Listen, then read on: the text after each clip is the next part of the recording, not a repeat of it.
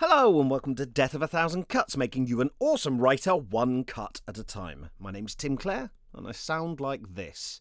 I'm a fiction writer, stand-up poet, and now, apparently, podcaster, slowly gaining a foothold in a increasingly crowded market. Please, don't go. I'll say the opposite if you stay.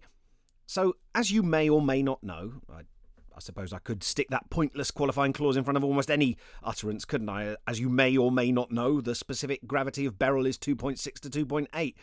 As you may or may not know, I just had a mug of fresh orange juice. If you do know that second one, you're either psychic or watching from my wardrobe. Either way, I respect and fear you. But I digress.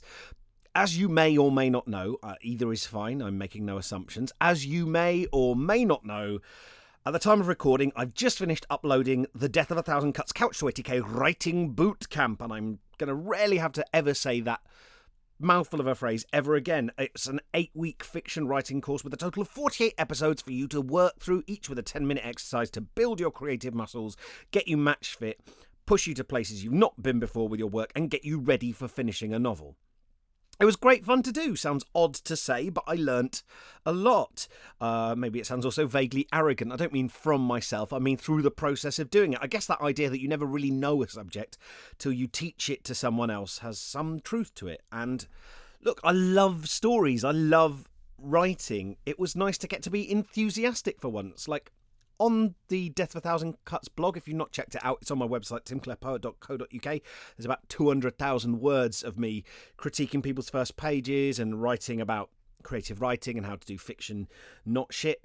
But on the blog and in a lot of the Death of a Thousand Cuts Season 1, I was, doing edits of people's first page and being a bit snarky sometimes. And it always comes from a place of love, but it's such fun. It's to be like this whole thing, it's just been really nice to be like a dad on a nature ramble who's being a bit too much, going, come on, get a good lungful of that fresh country air.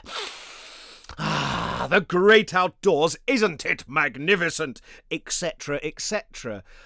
I've made a name for myself being sort of a little bit spiky and cynical, and it's just been lovely to get to show a different side of my personality, right? And now you're starting to work through the course, and I'm getting messages and emails from people saying how they're getting on and about the stuff they've been writing and all the ideas they've come up with and the frankly crazy shit that they've been coming out with. And I just can't tell you how happy and satisfied that makes me. It's frigging great. It's really, really exciting, and I can't wait to hear more from people as they progress. So today what I wanted to do, and what I still want to do, and what I will indeed attempt to do here and now in just a moment, is to provide a conclusion to the Couch to 80k course, a sort of refreshing fruit sorbet that those of you who've finished the course can cleanse your palate with. But if you haven't done it all yet, and I imagine the majority of you will be in that camp, slouched in folding chairs under your tent awnings,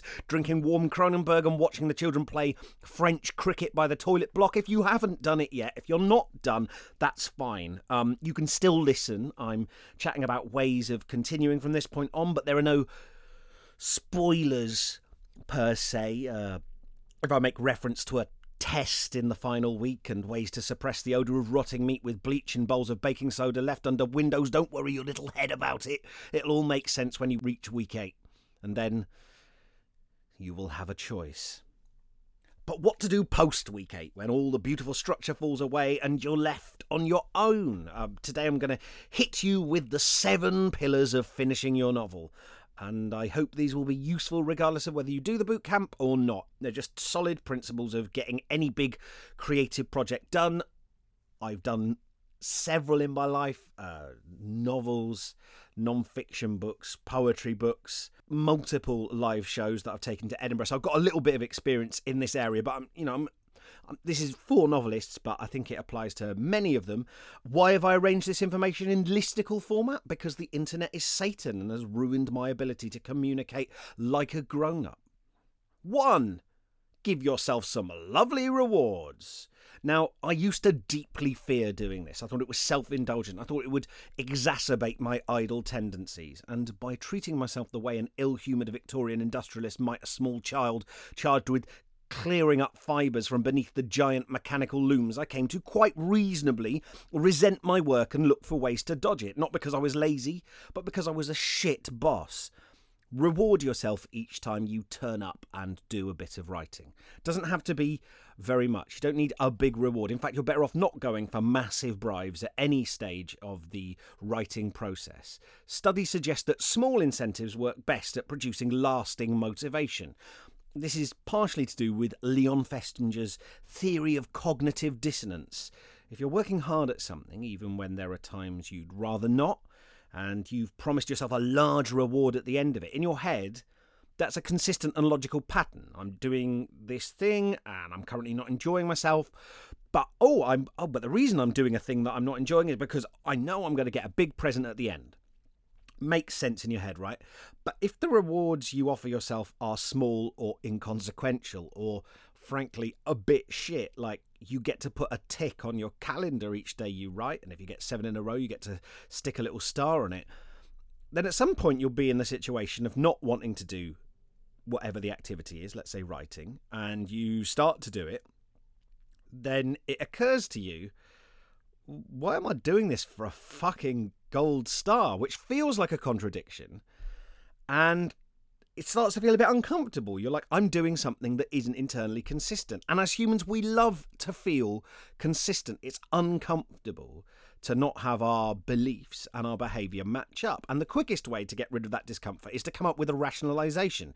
So you might tell yourself, without even being really conscious of it, just as an automatic thought, oh, the reason I'm doing this is actually because I love writing, because I'm a writer and that's what I do.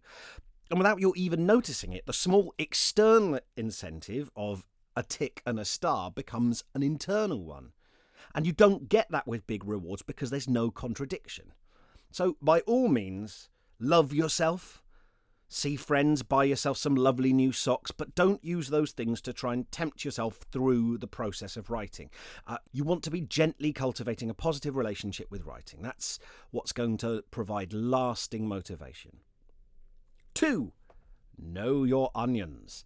I talked about research early in the boot camp, and I didn't want to go on about it too much because I wanted to keep you writing, keep you contributing to that daily practice, and I didn't want to break it up with faff. But if there's going to be something that transforms your writing, something that genuinely sees you make the leap to the next level of quality, of immersion, of richness, of inventiveness, that makes you level up, that makes you evolve as a writer, so there's an actual step change that you look back and go, fuck, this is better than anything I've written before. This is markedly better, and I can see the difference. My guess, the thing that is going to be the difference maker is research. Or research. I don't really know where the stress falls in that word, because most writers don't do enough, right? And they don't know how to use the stuff they've got in a sensitive and interesting way that doesn't just see them copy and pasting something from a Wikipedia page into a Word file and putting speech marks around it. But doing your research the right way around, writing some flavour first, getting some hints of character and voice, letting your narrator chat a bit before you start diving into history books or technical manuals.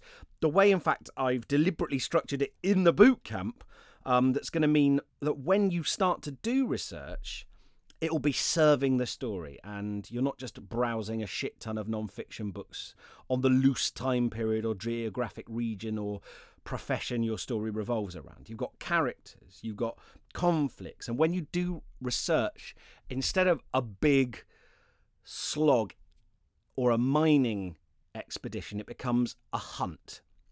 You're hitting the books, searching for a specific thing, and that makes it fucking fun. It's like, I've just started doing it again with my new book, and it's not work at all. It's a scavenger hunt through a massive junkyard. I'm just charging into these books going, oh, I'll have that, and oh, I could use that for him, and that's cool. Maybe I could change it so that she has one of these, and so on and so forth.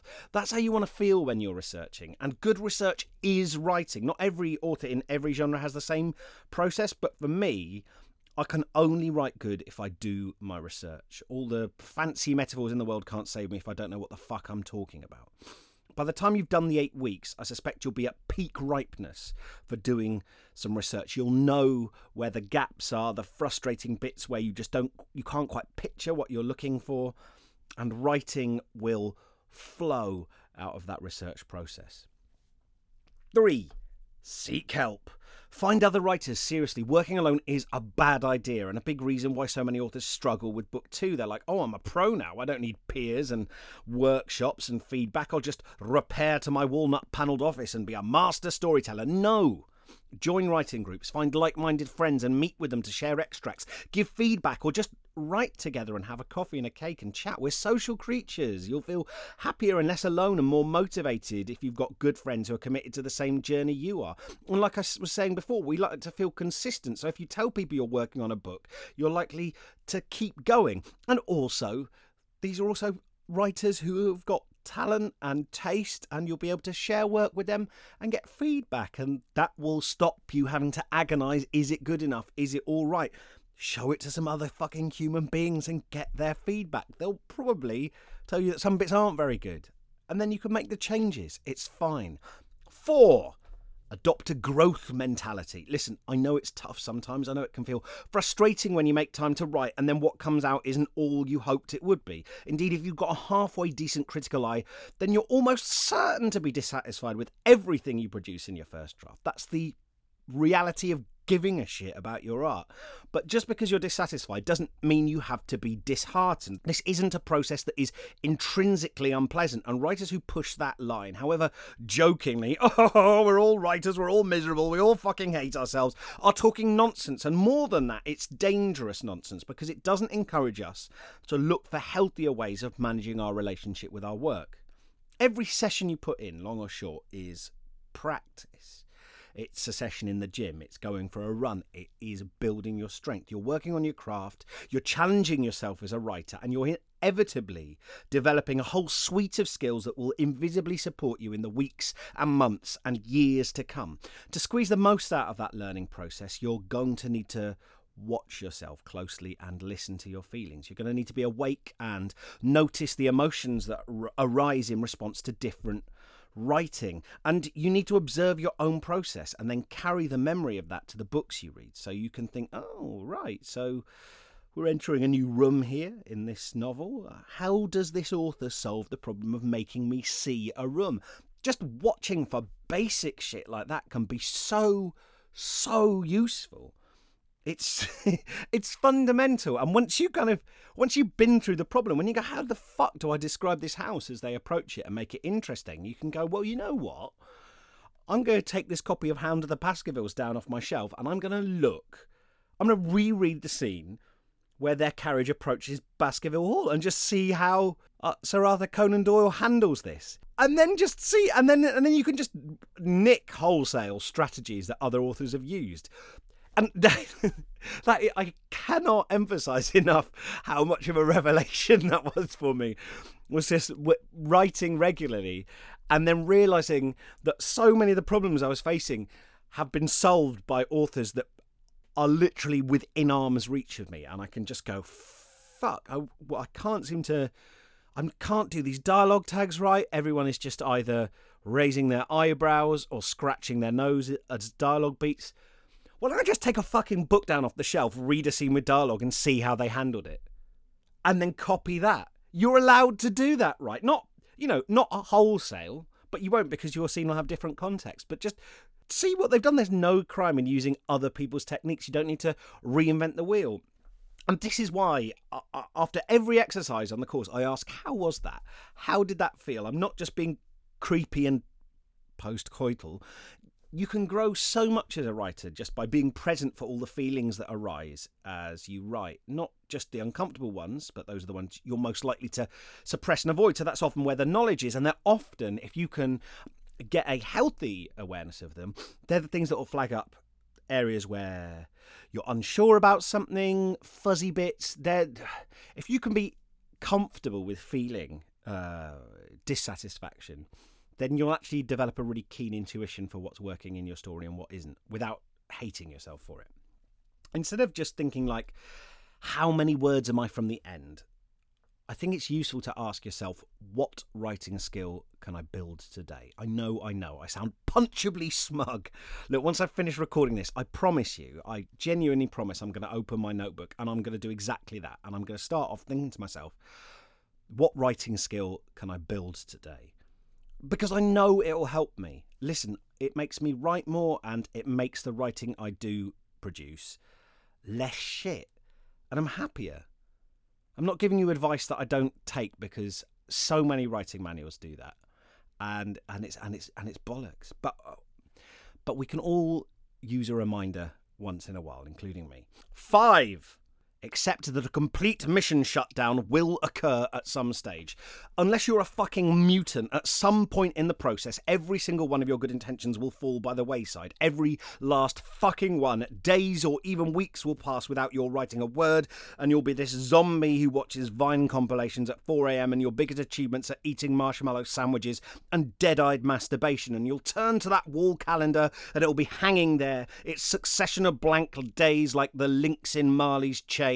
And you'll think, I knew it! Change and success and any sort of forward motion are dreams for other people, better people.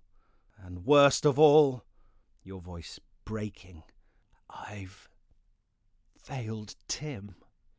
Perhaps your interruption in service will be less dramatic than that, but no less disappointing. Because the danger with my pumping you up and being all, come on gang, let's weave some dreams, is that when life gets in the way, you get flu, you move house, you've got a bunch of nights out planned, and your routine gets messed up, and you get hungover, you get dumped, whatever it is, once you lose that momentum, you can feel really, really shitty. The optimism's gone, and you may well conclude, well, I just don't have it in me. No. Things falling apart is normal, absolutely expected, inevitable, in fact. And the good news is it really only takes one 10-minute writing session to make a dent in that bottomless feeling of, oh God, I'm such a bad person, I'm such a loser, I can't do this. I have never, ever felt worse about myself or my writing after a 10-minute writing session. Never. And you do two days in a row? You mark that on the calendar, I guarantee you 80% of your dread and bad feeling will already be gone just in 2 10-minute sessions on 2 consecutive days. Remember, we don't look for motivation to help us write. We write to build motivation. And I've had periods of crushing depression. I know it's not always as easy as that, to just spout these twee, smug maxims and going, oh, all you need to do is just be intrinsically motivated, and then you can just be motivated by being motivated. Oh, great advice, Tim. That's fucking genius. Just all you need to do it is do it. I know how it sounds. And if you're feeling fucked off now, or just like that is the most useless, circular, pull yourself up by your own bootstraps advice I can ever imagine, I sympathise and empathise deeply. But remember, this is why all you're going for is 10 minutes. Because actually a lot of that voice that stops you from doing anything is a perfectionist voice. And perfect is the enemy of good. It's saying there's no point. You can't make a dent in it. You're never going to get that beautiful routine all set up again. So you might as well not bother. That's what it does. It's kind of like saying don't try. And it's trying to protect you in a way. It's saying don't try. Don't put yourself through the disappointment of failure. There's no sense. And all I'm saying is, all you do is you just go, I'm going to just turn up for 10 minutes. I'm going to turn up for 10 minutes, and regardless of quality, I'm just going to test that automatic thought that I can't do it, that I don't have it in me. And you just do this anytime you feel defeated.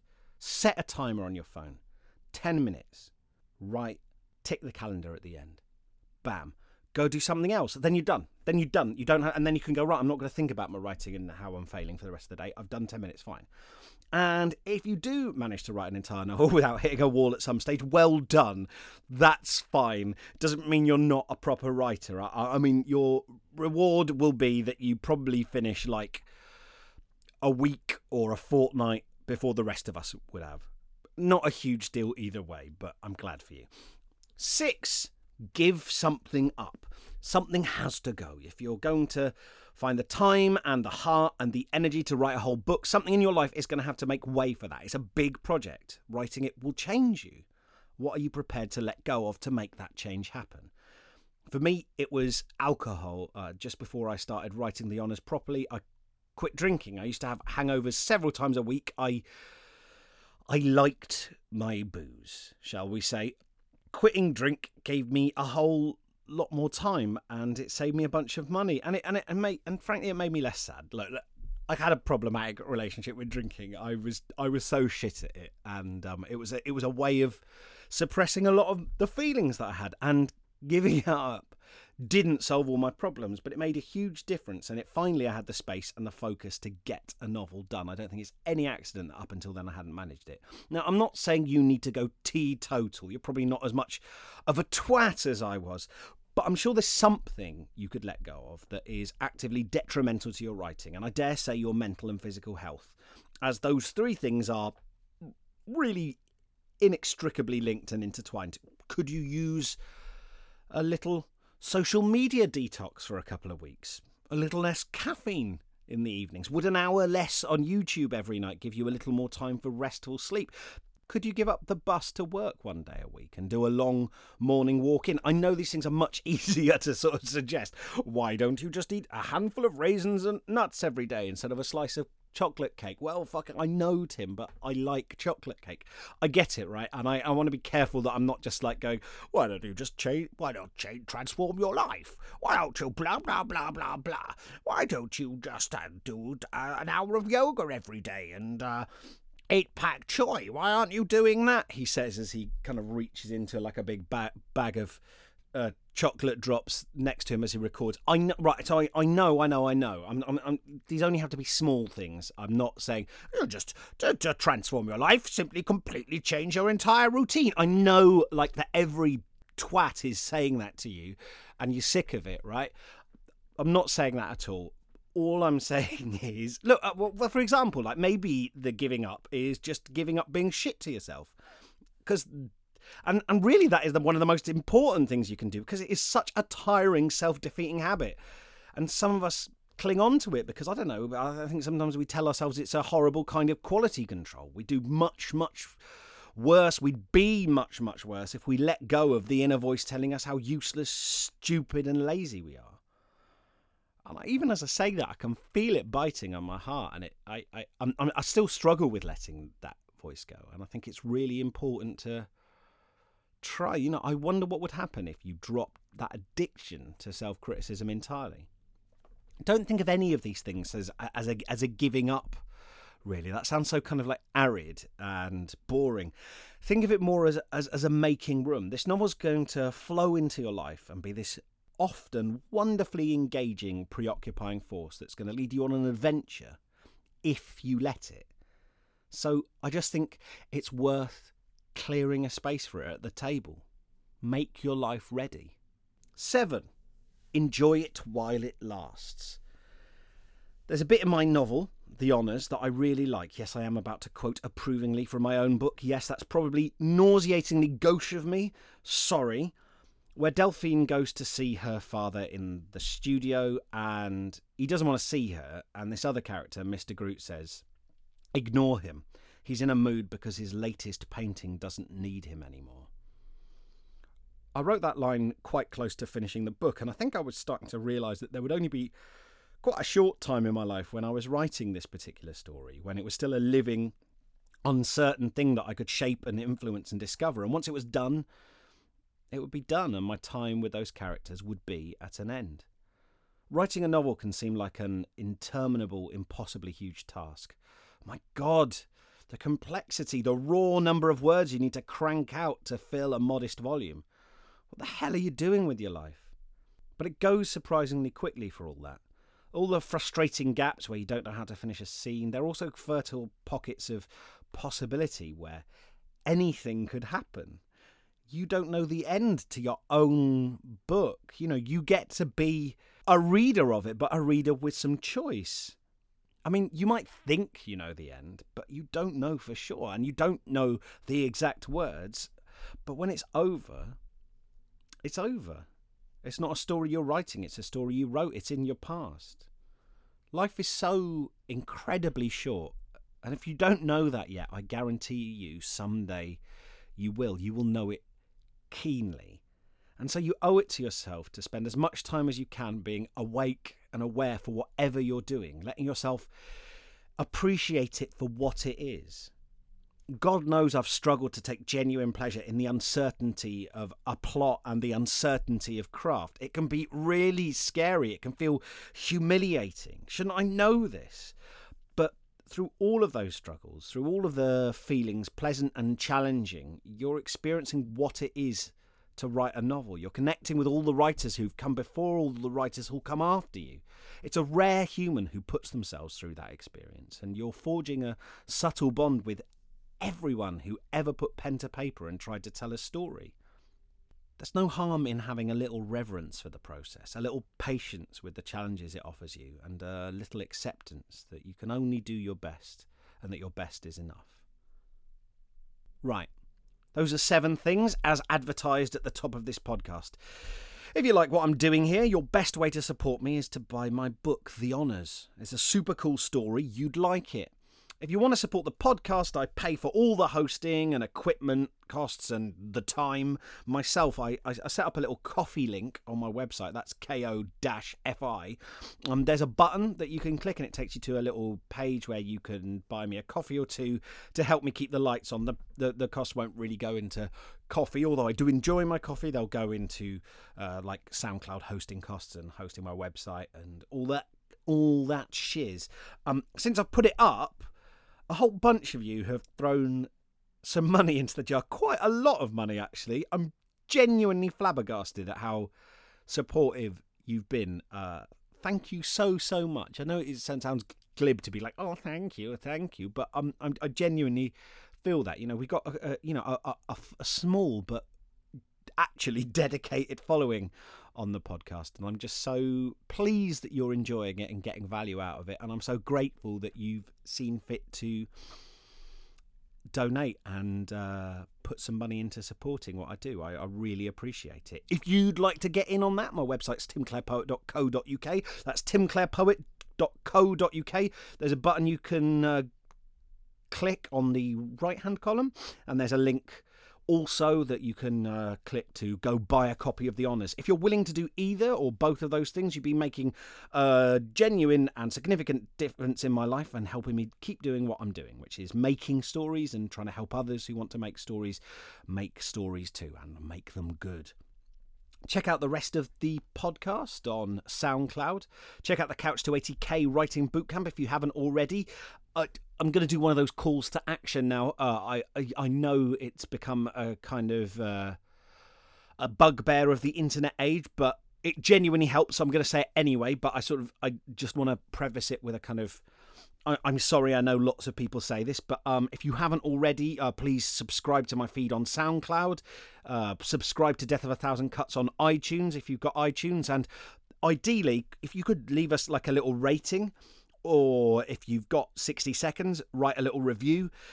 Those are so useful. They help people find the show. They help people decide whether they're going to like it. And they bump us up in the unfathomable Apple algorithm. I'm on Twitter at timclarepoet and on facebook.com/timclarepoet.